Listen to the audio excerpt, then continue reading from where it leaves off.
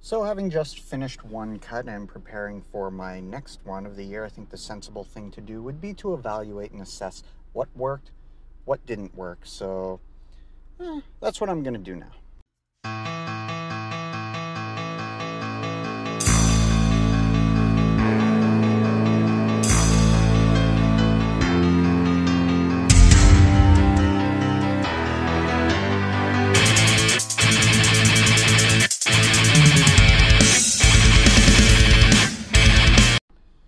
So because of the way I did this cut, I think I need to break down my categories of what worked, what didn't work into all of the relevant categories, which are complicated by adding in the peak week, because what I'm basing this on is what worked, what didn't work in terms of my after photo, because there were elements of my after photo that I wasn't terribly happy with. For example, I think I was kind of washed out in it.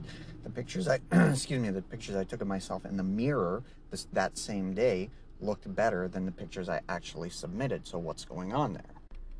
Okay, so I guess to start off, what worked in terms of diet, nutrition, supplementation, cardio, mental training.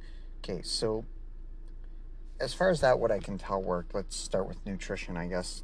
Having veggie snacks throughout the day seemed to work really well. I don't know, this is kind of supplements and nutrition, but having 2 times a day protein shake, like a whey shake, seemed to really help. Simply tracking my food intake really worked, as well as I kind of lump in there tracking my weight daily and my body composition weight daily seemed to work. What else? Well, as far as since I was talking about supplements, the ECA stack seemed to work. Creatine every day, twice a day, seemed to work. Splitting up my cardio from my training seemed to work. So I did the PM cardio. That might be a little bit harder to maintain or sustain throughout this one, because I've had the freedom of there's not a ton of work going on right now at work, but that's going to increase come fall. So will I be able to do PM cardio at the office every day? I don't know, so I might have to adapt that somehow. I'll have to figure that one out. As far as my training, it's hard to know if that's an area that can be improved upon. The thing is, when you're dieting, the main thing you want to do is hold on to muscle mass and build up your muscle size and that kind of thing. There's probably room for improvement there. What exactly that is, I don't know, and that's why I'm considering, you have to look at, okay, well, what are the elements that cause hypertrophy? And tension and volume seem to be right up there at the top. So how can you manipulate those in a different way? Well, I'm thinking maybe this would be a way I can do it by implementing my full body 5 days a week program, but I'll start it off lower volume and incrementally increase the volume. So basically I'll do that by starting out with 2 sets per body part per day, and then every couple weeks add on to that.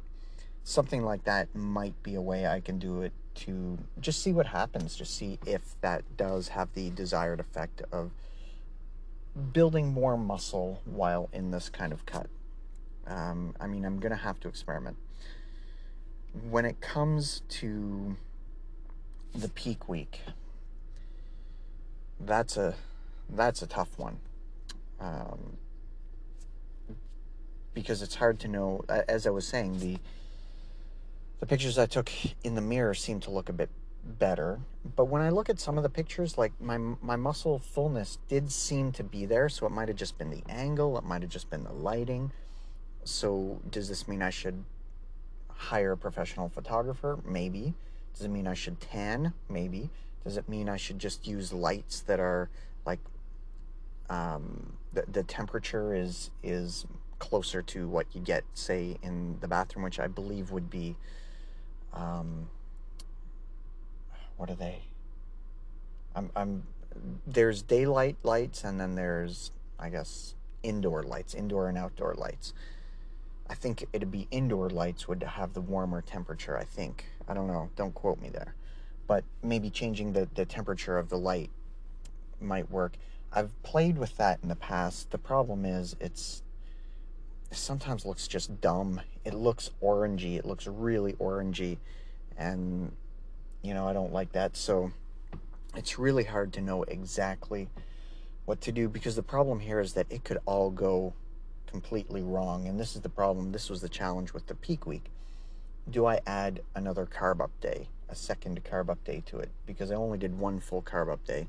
The next day, I seem to look pretty good as well.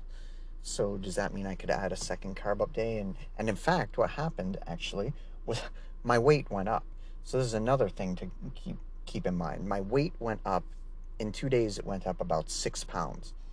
So probably my muscles, if I were to compare it side by side, would look somewhat bigger. But what's more important at this point? The weight number looking down, looking a bit more shredded, looking a bit more, a bit larger. These are things I've got to factor in, and to be honest, I've got to come up with a plan fairly soon, because you don't want to be coming up with this plan when you're depleted. You don't want to be coming up with it in the middle of the cut. So all this to say, I don't know exactly what I'm going to be doing next, except to say that I'm going to be coming up with a plan, and it's going to involve, well, how am I going to adjust the peak week? It seemed to work pretty well. Can it be improved upon? Probably, and I've just got to tweak exactly what that is. And as I say, part of that just simply has to do with the photographs themselves. I think I might have left out that one of the things that really worked in this diet, perhaps worked better than anything else, was the fact that I was enjoying myself. I was enjoying, and a part of that had to do with I was seeing progress, yes, but I didn't hate the diet I was on. I actually really enjoyed it.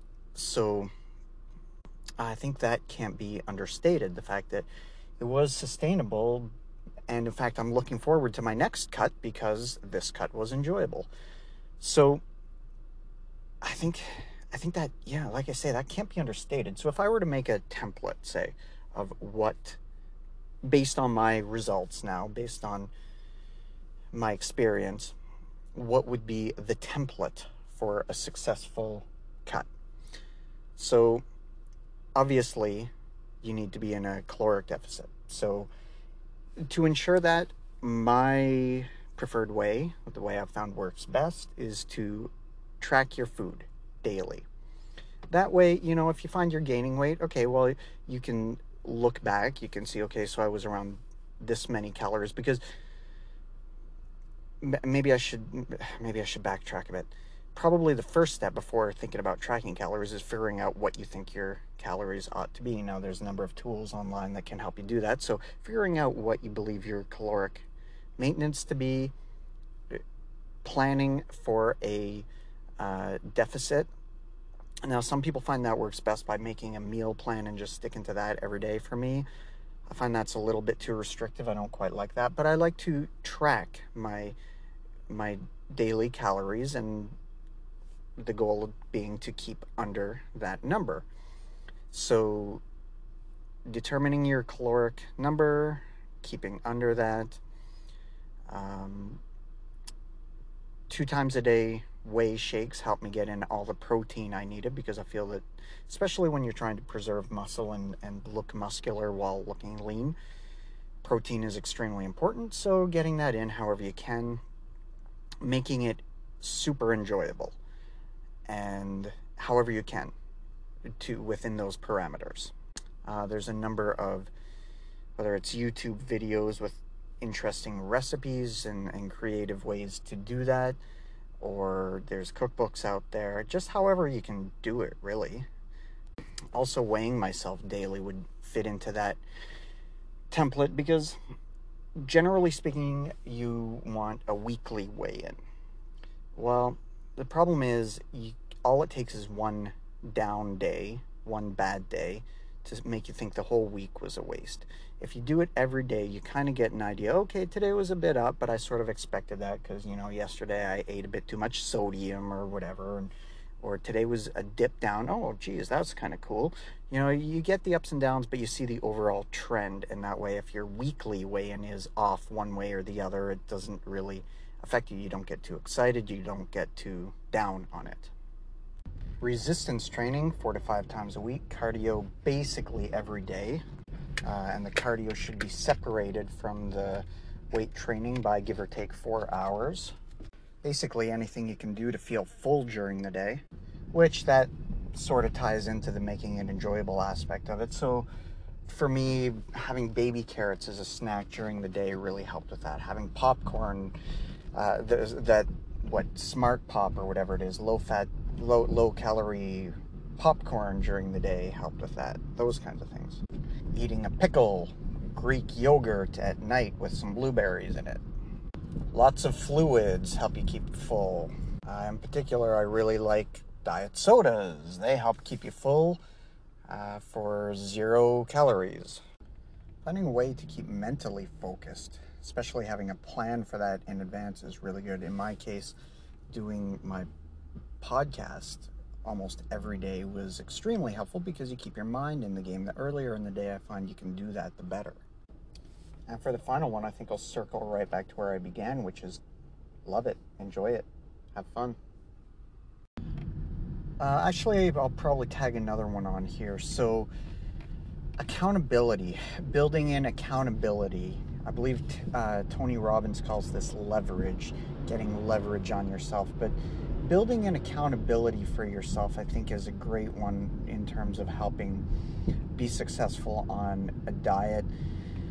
The thing is, I'm going into now a in-between time, in between my next 2 diets. It would be super easy for me to slip into not as good habits, to stop counting calories and that kind of thing. The thing is, I don't want to slip into that, so I'm going to make a concerted effort to do the things I know to be successful. Even though I'm not exactly trying to lose weight during these times, I'm in fact trying to maybe build a tiny bit of muscle in the next few weeks. But so implementing good habits and having accountability.